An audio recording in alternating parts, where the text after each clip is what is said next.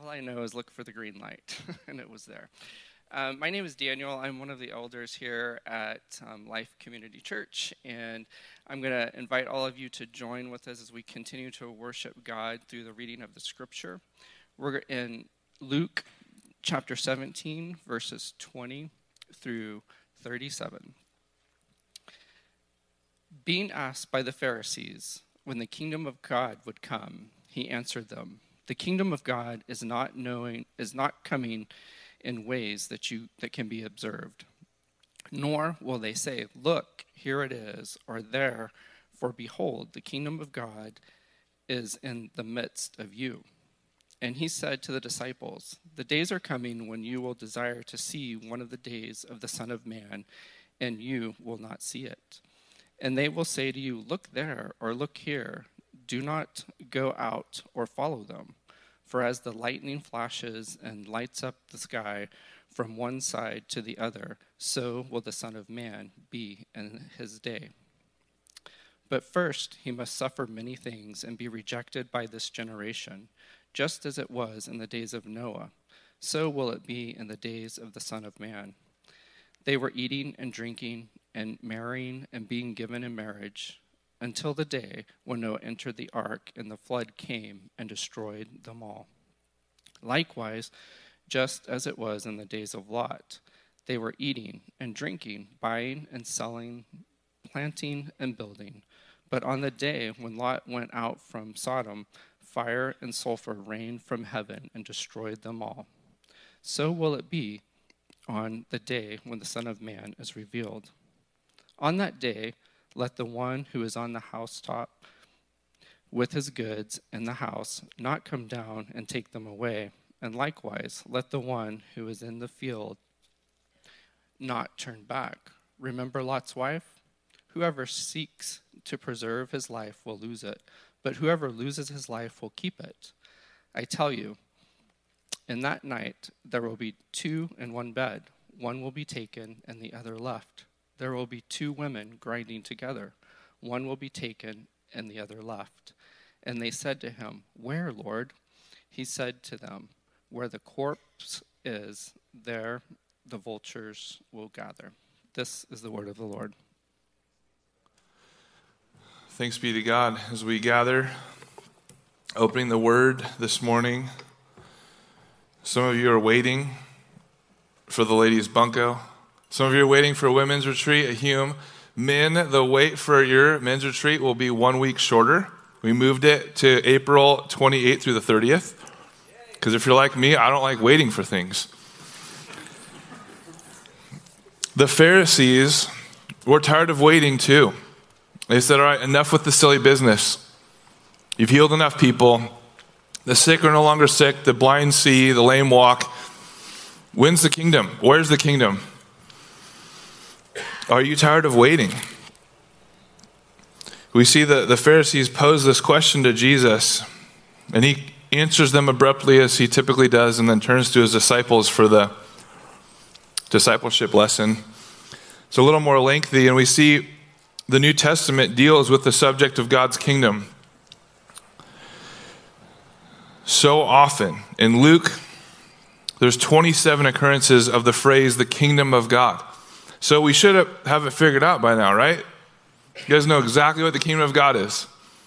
In Matthew, there's all of these parables, these short stories where he says the kingdom of God is like this, or it's like this. And immediately I didn't appreciate Luke's direct nature, and so I jumped over to Matthew, who wants to convince you that Jesus is the king of the Jews. And so this thing of God's kingdom and the king of the Jews. And interestingly enough, Jesus tells these stories, and he's hiding the truth in these stories.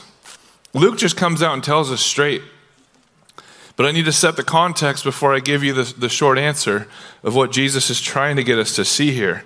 The kingdom of God didn't begin with Jesus. It didn't begin in the New Testament. In fact, the kingdom of God was first introduced in the Old Testament in Genesis 1, the garden, where God's kingdom was there. We see that the kingdom of God through the Old Testament gives it consistency as it points to the picture of Jesus and the purpose of Jesus, because we see the kingdom of God in the Garden of Eden, where Adam and Eve lived in willing obedience and submission to Jesus, to God. And so the definition of the kingdom of God that we'll walk away with today is God's people in God's place under God's rule. So the kingdom of God is God's people in God's place under God's rule.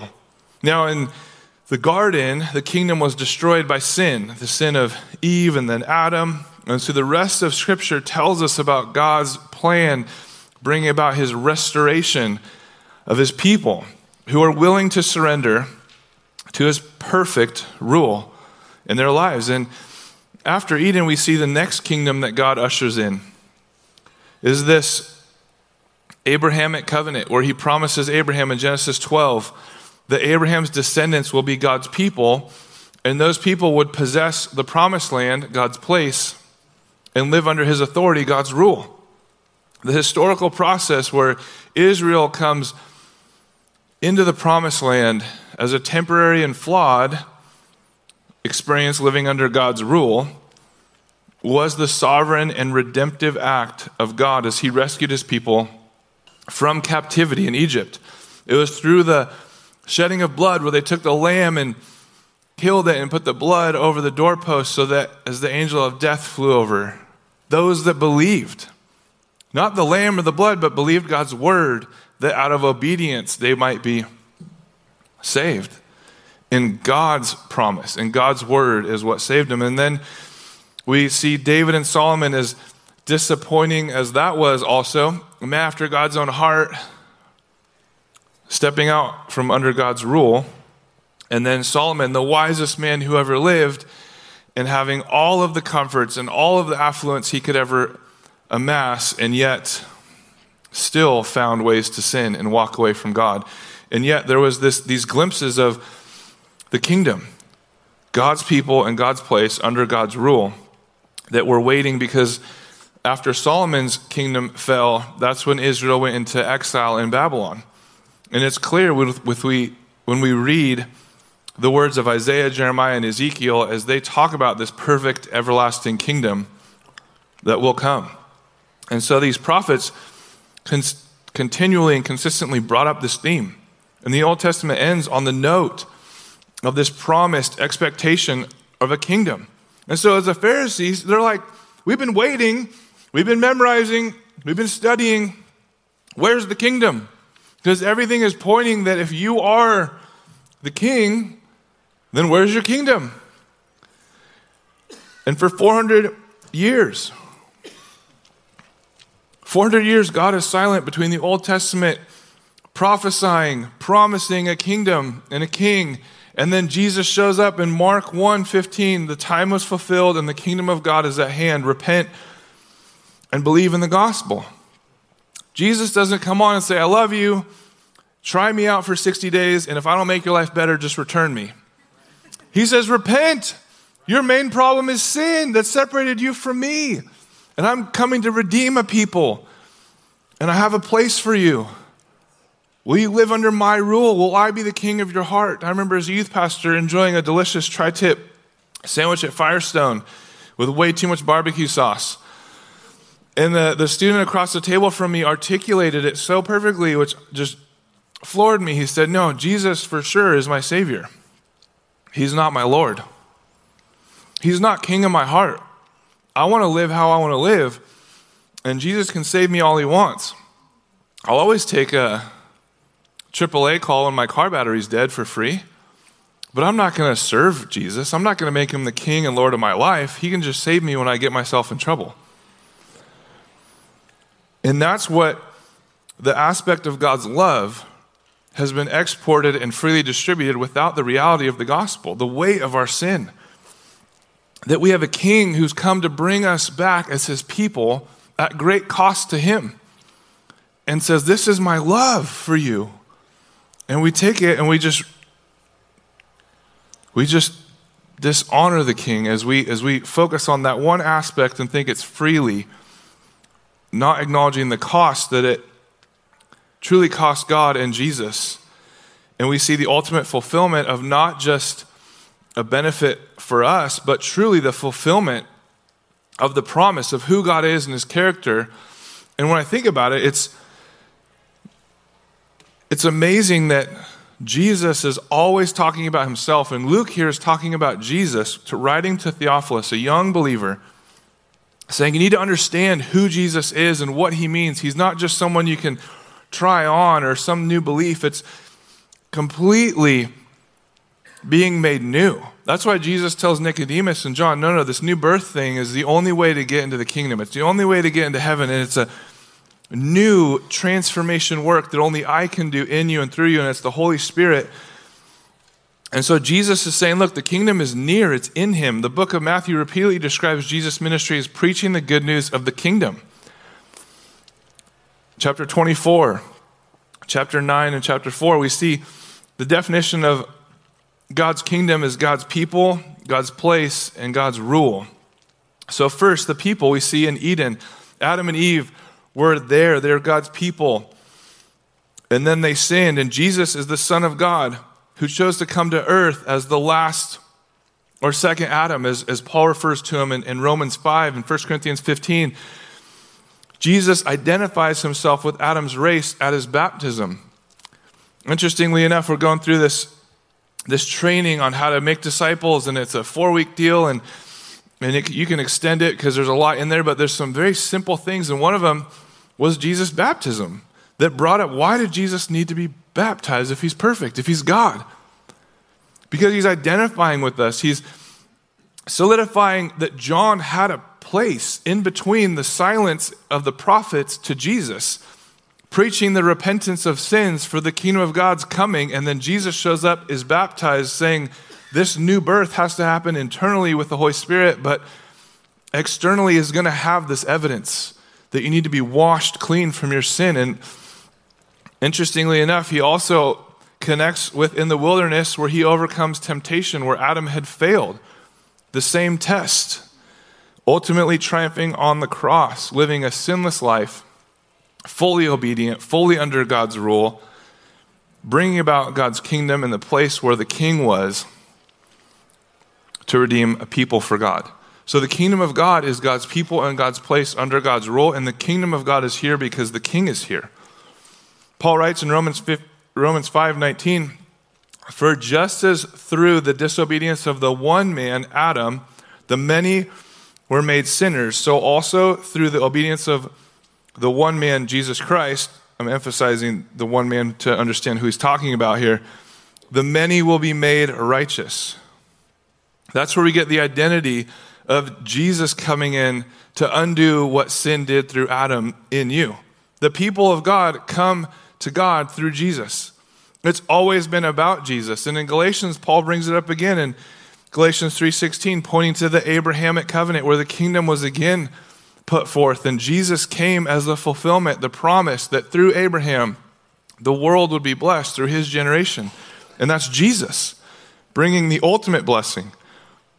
So we see these realities where Jesus is the last Adam, the one true seed of Abraham, the true Israel, the promised son that would be the king of all kings, to reign without end, the son of David.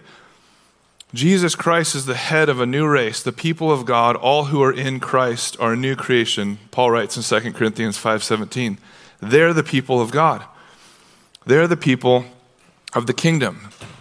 The place. Jesus also was and is the place of the kingdom of God. The Old Testament images paint a physical kingdom where the garden is represented, the promised land, Jerusalem, the temple, but it's all fulfilled in Christ. Where he says, no, it's not about the building, it's about the body. And the Spirit of God's going to dwell in you. And Jesus replaces the temple, and those who are indwelt with Christ's Spirit become a place of God's rule. And interestingly enough, in Galatians 2:20 and Ephesians 3:17, he's pointing to this place of God's kingdom that's come in a glimpse, but will come in its fullness later on. We see God's people, God's place, and then thirdly, God's rule. Lastly, Jesus wasn't in himself the rule of God. In the incarnation, he lived under God's rule so perfectly he could say in John 8:29, I always do what pleases him. Wouldn't that be wonderful? to wake up and say, I always do what pleases God. Because guaranteed at night, I go to bed and I'm like, oh my goodness, how could I? Again, I know the thing I shouldn't do and I do it. And I don't do the thing I know I need to do. And Jesus was the only one who, when he prayed and publicly, he's like, I always do what God wants. Always. That's the kingdom. So all who are in Christ live and serve under God's rule in their lives. That's the kingdom now. That's the power we have. That's the healing power. The promise that we'll be one day 100% healed. But now we see miracles that confirm that. Now we see God working in and through the ministry of the church. And as I think about it, that the kingdom of God was at hand in Christ. It's in our midst. For where he was, God's person was. Where Jesus showed up, he brought the kingdom in God's place under God's rule. When Jesus showed up, he was God's person in God's place and under God's rule. And all those in him are God's people and in God's place under God's rule. So those that follow Christ experience the kingdom now in that glimpse. But the Pharisees wanted this political, this cultural, this military revolt. So they said, where is the kingdom? And Jesus says, no, time out. The kingdom of God is in the midst of you. But they will say, look, here it is or there it is. And many have come and led cult and distractions and saying, oh, go here or live here and live in this sect or follow this leader. There's the kingdom. There's the way to live with people in a place under someone's rule.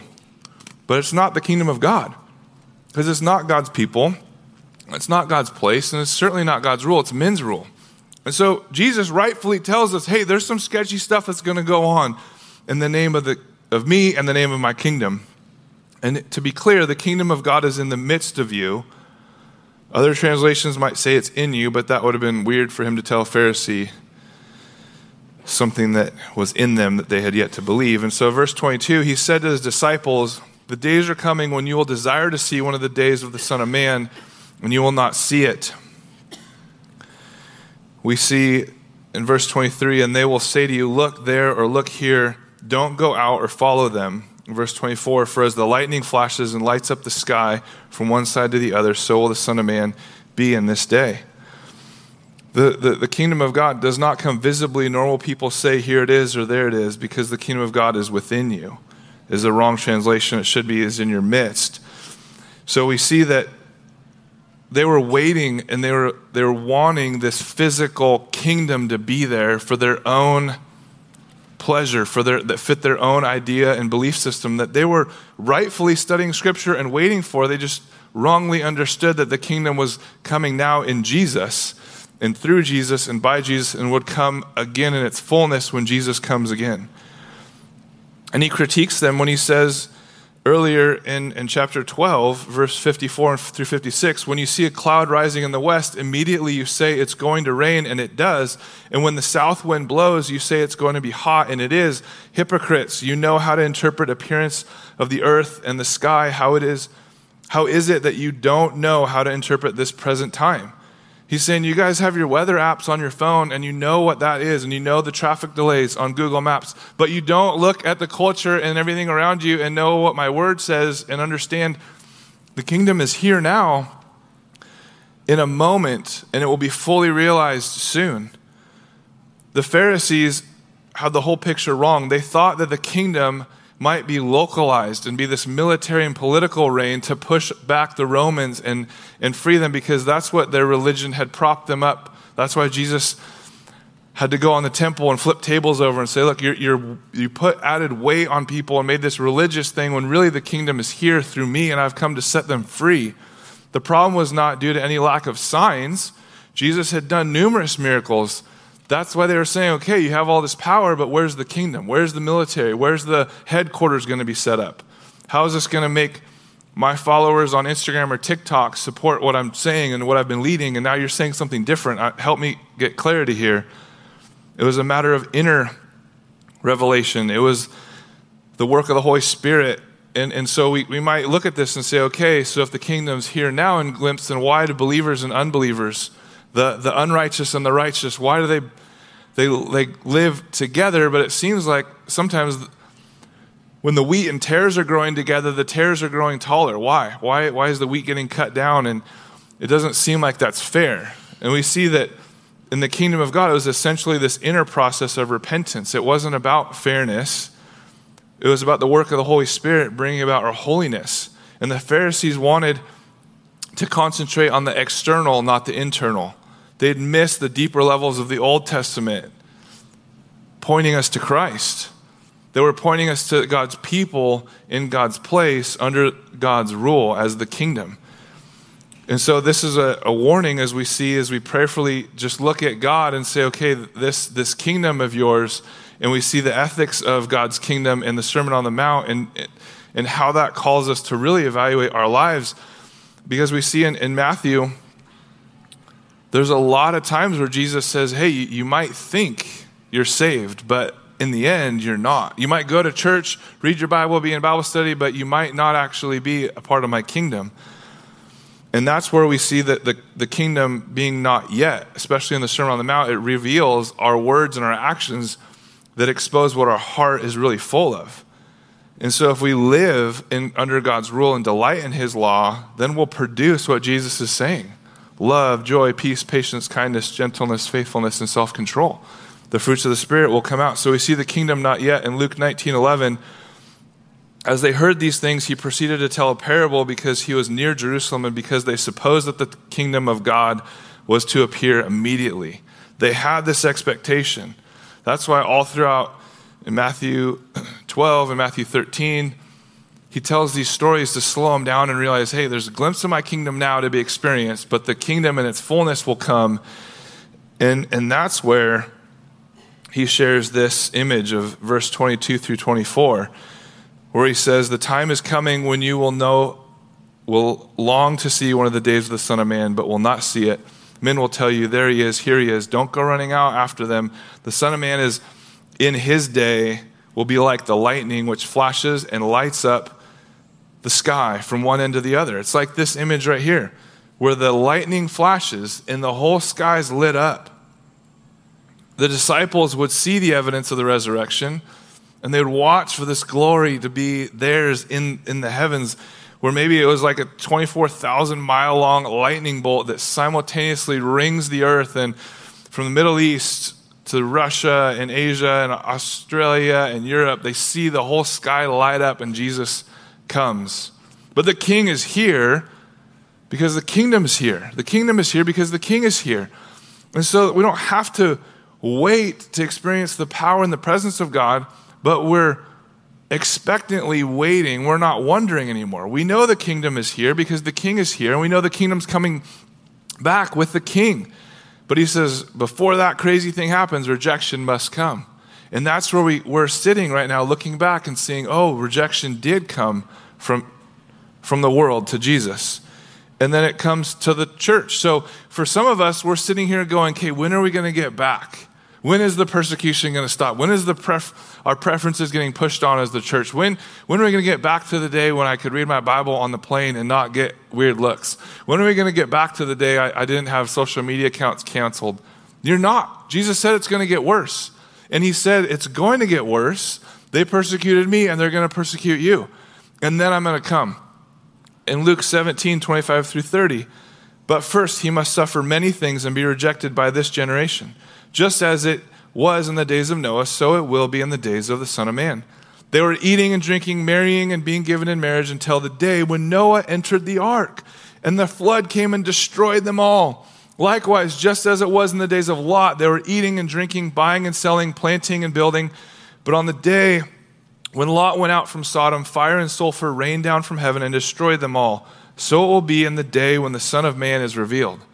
As I read that, I was like, that's pretty direct. Let's go look at Matthew. I want to tell a nice story to the church about a fisherman that was fishing, and the kingdom of God's like this, where a net goes into the world, and the sea is the representing the world, and it pulls all these fish in, like this net, and there's a bunch of fish. And then in Scripture it says that the fish are sorted, and they throw back the ones that thought they were in the kingdom, but they just went to church and Bible studies. And I was like, well, that doesn't sound that much nicer either. But Jesus is trying to get us to see the same thing. It doesn't matter what we think. The demons believe in Jesus. It matters if you're in his kingdom, if he knows you and you know him. Do you have that assurance today?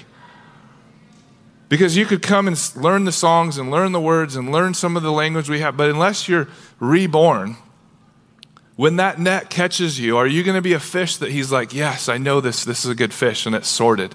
Or are you going to be thrown back? Because we know there's a lot in the world that are going to swim away from that net and not get caught. And then there's a sorting that happens. And I didn't understand how they're not really connected, but Luke was getting at something a little bit clearer, because so easily we look at who's in and who's out with the net stories. There's a lot of fish to be sorted. And Jesus was about to be despised and rejected, as was prophesied in Isaiah 53 and Psalm 22, so he wanted to make sure that was clear. Again, Jesus never left the disciples to wonder or to be unaware. They knew exactly what was happening. And they wrote it down so we know exactly what to expect. And we can eagerly wait, not wonder like the world. He says, this was necessary price for me to suffer and die for you. And Jesus is saying here that he would rise again. And he prepared the disciples to wait for him. In Luke 24:25 and verse 26, the rejection of Christ continues around the world until the end. And the Old Testament illustrates from the days of Noah and Lot, they graphically picture for us in our minds, Noah and Lot were righteous according to the New Testament despite their faults in 2 Peter, which that gives us all hope. And the generation and the culture they lived in, we're just now starting to enter back into. Both escaped destruction. Noah because of his obedience, Hebrews 11:7, and Lot because angels really drugged Lot out. If you read it, he didn't really want to go, and we also know how his wife felt about it too. So they leave Sodom, and in Genesis 19:16 and 17, both men lived in utter depraved cultures. Interestingly enough, on this occasion, Jesus makes no mention of the righteousness of Noah or Lot. Neither does he address the woke culture war and the sinful cultures they were in that praise the sinfulness. As rampant, as in your face as it was, Jesus said nothing about that. He said nothing about the sins being praised. He said nothing about the blue and the red. And as long as it stays there, as long as it's political, as long as it's redefined, it's not dealing with our heart. It's not dealing with sin. And so Jesus cuts right to the quick. And he says, really, the problem is your baseball practices, it's your soccer, it's your parties around football games, it's your In-N-Out, it's your taco shops, it's your breweries and wineries, it's your investments, it's your expansions of your homes and your businesses. That's your problem. What? Jesus, did you foresee America? Let's go back to talking about the stories that talk about religious people and the problems they have. This is cutting right to my heart here. According to Jesus, people's problem was their regular, everyday activities. Eating, drinking, marrying, and being given in marriage, buying and selling, planting and building in verse 27 and 28. It was not their sin, as great as it was, that damned them to destruction. Their greater sin was apathy. And as long as they were apathetic, then they weren't willing to look at their sin. They weren't willing to acknowledge it. They could make excuses and redefine it, and all of a sudden you just get exhausted in this swirl and you just give in and you just sit there and okay. But Jesus is saying, no, wake up. You're in sin and I've come to save you. The kingdom is not this political military revolution that's going to set up this new order that you can just come under and live in and be apathetic again. We live in the most apathetic and yet most prosperous time of our generation, they say. And we're interestingly, as all the doomsday, doom and gloom stuff that's supporting what Jesus tells us, the boomers are set up to be in the financial and most freedom with their time. The millennials are set up to take over and run some things. And then the Gen X and Gen Z and everyone under, they're content to be locked in their closets and do the programming, and they don't want to talk to you. So culturally, we have this opportunity where other nations had declining birth rates, and so they're facing dark and challenging situations. And as dark as the church would look and go, wow, you laid it out. The older is to disciple the younger. The boomer, the wiser, who's learned probably through not just always doing the right thing, but you have a lot of wisdom to give to the next generation and disciple the next generation. And that's where we can't live in an apathetic world that's lulling us to sleep. Because he said that it's going to come super quick and then it's going to be too late. So are you preoccupied with your normal life and the seasons that you're going out of and going into that you rarely give a thought to your soul? You rarely think about how your soul is doing and maybe how the soul of someone next to you is doing. Are they hurt? Are they burdened? Are they struggling? And how can I help? Because as I thought about this, I'm like, my job isn't really to serve you. My job is to serve Jesus, and your job is to serve Jesus. And as we serve Jesus together, he says, now you're my bride, serve each other. And that humbles all of us because then we realize we're just here for Jesus, number one, and then whatever he tells us to do, we're going to do it. And there's really no like second guessing or I don't know if I'm really called or fit. No, we're here to serve Jesus. And how can I help you? It's my privilege. It's my joy. It's my honor. And that's why he's saying, look, if you're apathetic, you can't love like I'm loving you. If you're apathetic, you can't serve because you're going to be self-centered that you can't see the needs of others around you. And so he cuts right to the quick and says, no, the sin of all sins was their apathy. And then they tolerated all these other sins. So bad was it that when they were walking out, Lot's wife looked back and turned into a pillar of salt, and she was pondering. Her heart was still grasping at the things she left behind. And he says that it will be just like this on the day the Son of Man is revealed, verse 30, and that is the way it is today. Jesus' words describe so many people's priorities: eating, drinking, marrying, being given in marriage, buying, selling, planting and building better homes, cars, gardens, menus. And these are good things. The problem isn't with the thing, it's with our heart. The problem is the sin of our heart makes those good things a God thing, and then we become apathetic because as long as those are serving us, we don't need to serve anybody else. We don't have needs. And it was so revealed over the last couple of years. People were like, hey, who can we help? How can we help? It's like, well, we're actually surprisingly, we need to help some single moms, some orphans and widows, but everyone actually is okay for the most part. There's always people that have needs, but not like we thought we would see. Which really, I was like, man, are we possessed by our possessions? Because there's also not a whole lot of people coming, I have free time.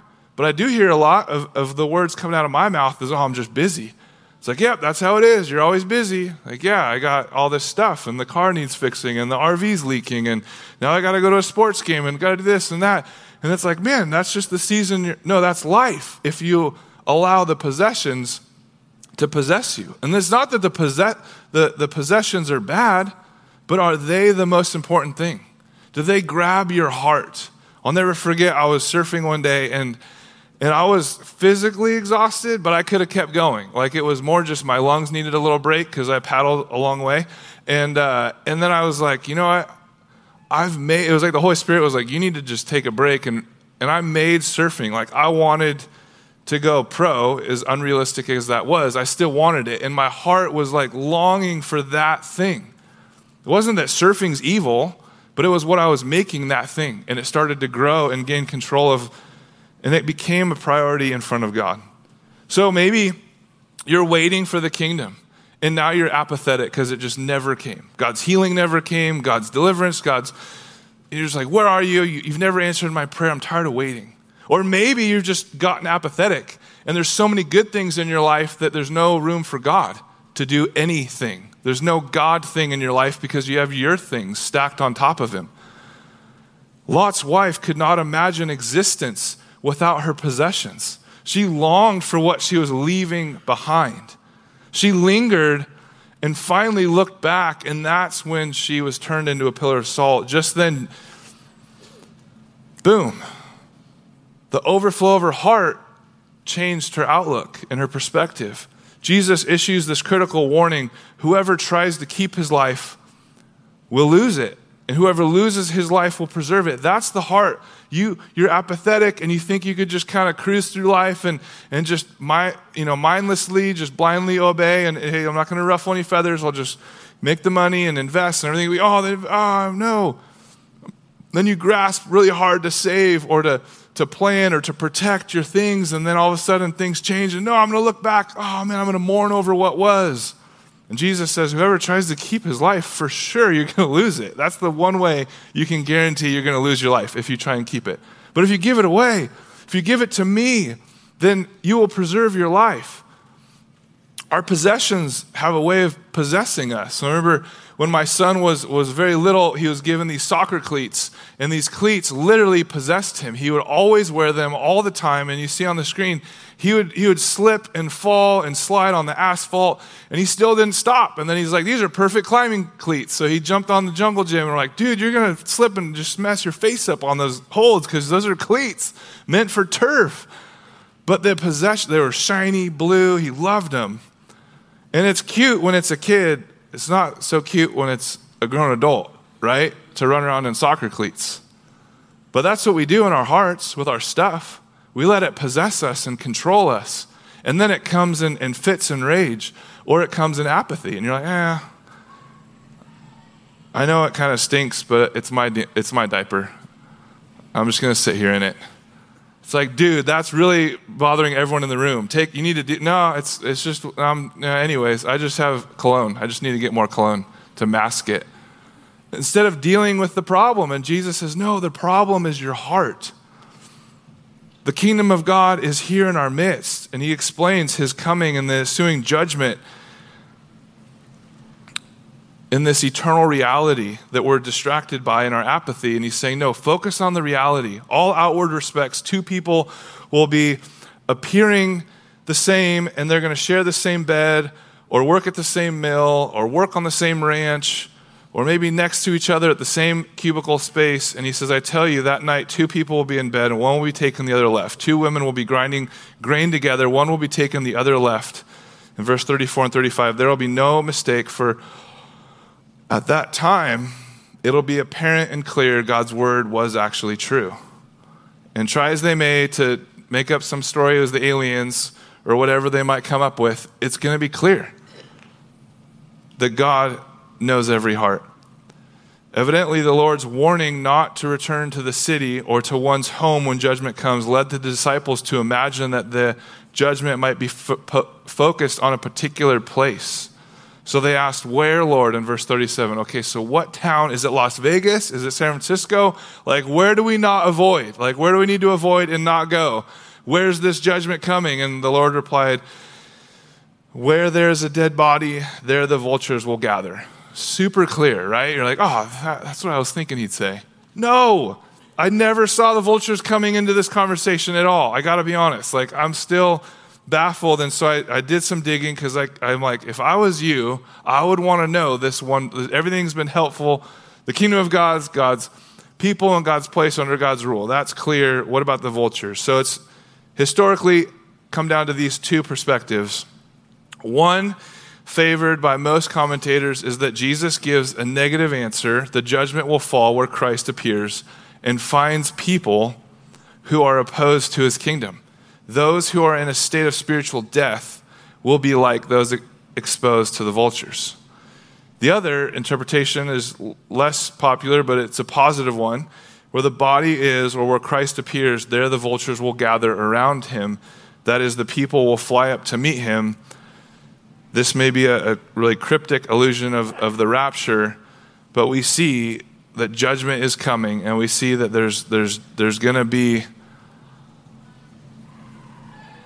this reality of urgency where Jesus is saying, look, the time is short. Judgment is going to be quick and swift, and it's going to be clear. And where the Son of Man appears, there will be death and there will be destruction because people will be judged and separated from me forever. And so in closing, as we think about this prophetic section that looks to God's kingdom and what are we going to do with it? It's really helpful, I think, for us to know that God's kingdom is here and now in a glimpse and will be here in its fullness when he comes again. That promise is true, and we see in Revelation the reality of the gospel is powerful but is hindered by the church in the end times because the world is so apathetic and they don't want to hear it, and they're angry by it. And the church just says, you know what, in order to pay the bills and keep my jet fueled up and my Lamborghinis, I'm going to have to tell them what they want to hear. And so most of the churches just fold to the culture. And then depending on if you pre-trib, mid-trib, or however it works, in Revelation 11, there's 2 witnesses. So if the church is gone, that makes sense because the 2 witnesses are sharing the gospel until they're killed, or the church is here but totally silenced because there's only 2, that one's through crazy persecution and the other is through death, is surviving, barely. And so these 2 witnesses come as kind of reinforcement, but we know that the kingdom of God is among us now and will be fully experienced when Jesus comes again. So as we think about this, there's a warning and encouragement. One, the warning is, as the kingdom is near, as the kingdom is in our midst, we can't expect the fullness of God's kingdom, restoring all things now, because the kingdom's not fully here. And we see that so often the misunderstanding where the kingdom is now but limited, we have to be aware that the power of the kingdom, when they come to Jesus in Matthew 7 and say, Lord, how are you casting us out? We cast demons out in your name. We did all these amazing things.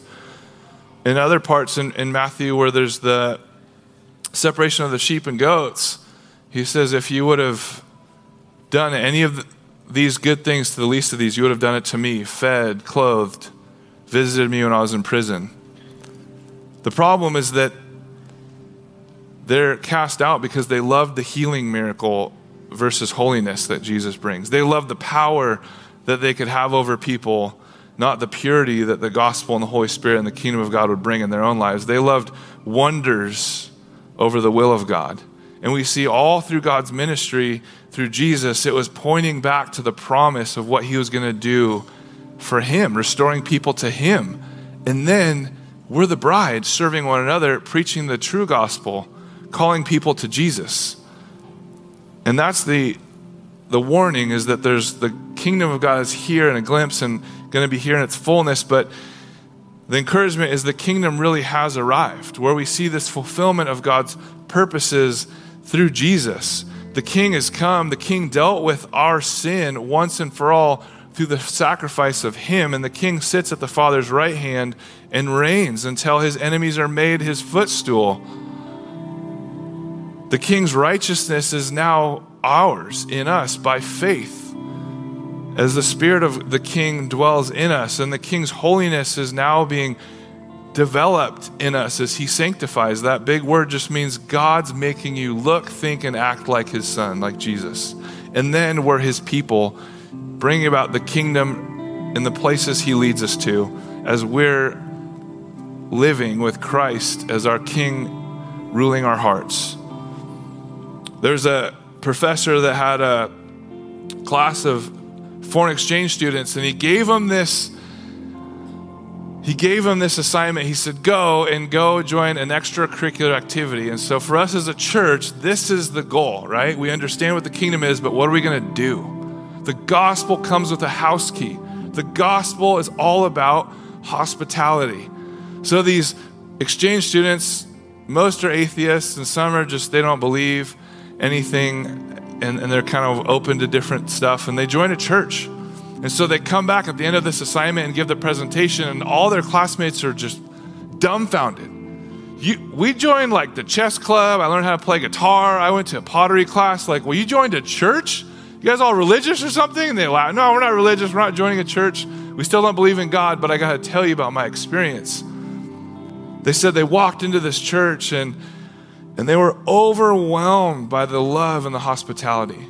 They just couldn't understand it. They're like, how in the world do these people in this place truly serve under God's rule and welcome me into their home? We had lunch right after our first visit. They invited me into their home that evening for dinner. And then we got in these Bible studies, and I didn't understand what they were talking about, but I knew one thing, and they loved me.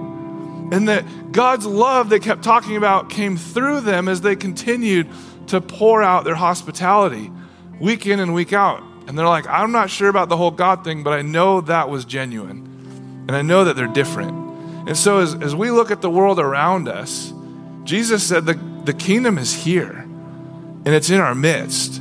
And when we believe and we know we're one of those fish that's going to be sorted and kept, as if the fruit of the gospel produces that love and that hospitality, where we're inviting those that you shook hands with over to your house for lunch, or over to your house for dinner. And we go to our neighbor or our enemy and we share the gospel with them. And we give them a cup of water like Paul said.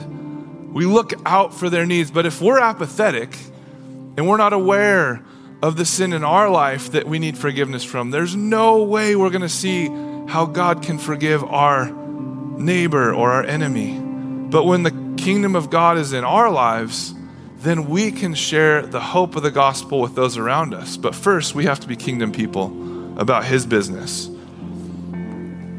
So as we close with another offer for you to be saved, for you to trust in Jesus as your Lord and Savior, knowing that he's forgiven you and he's here to set you free.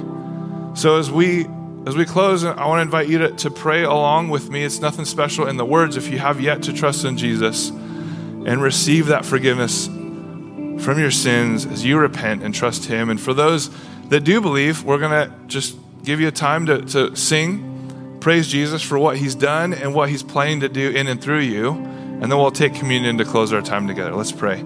God, we thank you for today and the opportunity we have to refocus on you, on the truth that the kingdom of God is in our midst because Jesus, you came to redeem and restore a people, to give us that hope that we will be with you forever in that place. And Lord, wherever you take us now, we can be ambassadors of that kingdom as we build upon the work that Christ laid the foundation for, empowered by his Spirit, as we fully surrender and allow you to be the king of our hearts, ruling over our desires and our thoughts and actions. We pray, Lord, alongside those who are maybe receiving forgiveness from their sins for the first time, declaring, Jesus, I was a rebel, a renegade, a sinner running from you, and you showed your love for me while I was in sin. You had Christ die for me. And now I'm turning, repenting for my sin, believing in you, Jesus, as the Savior and King of my life. I trust in you alone for salvation. And we pray for those that maybe be praying that prayer would let us know after the service and come forward to be encouraged and equipped to take the next step as they follow you, Jesus. And as we leave here as believers, that we would ask that question of ourselves: is Jesus the king of my heart? Am I his person, bringing the kingdom principles in the place I'm living, allowing him to be the king of my heart, ruling over my life? In Jesus' name, amen.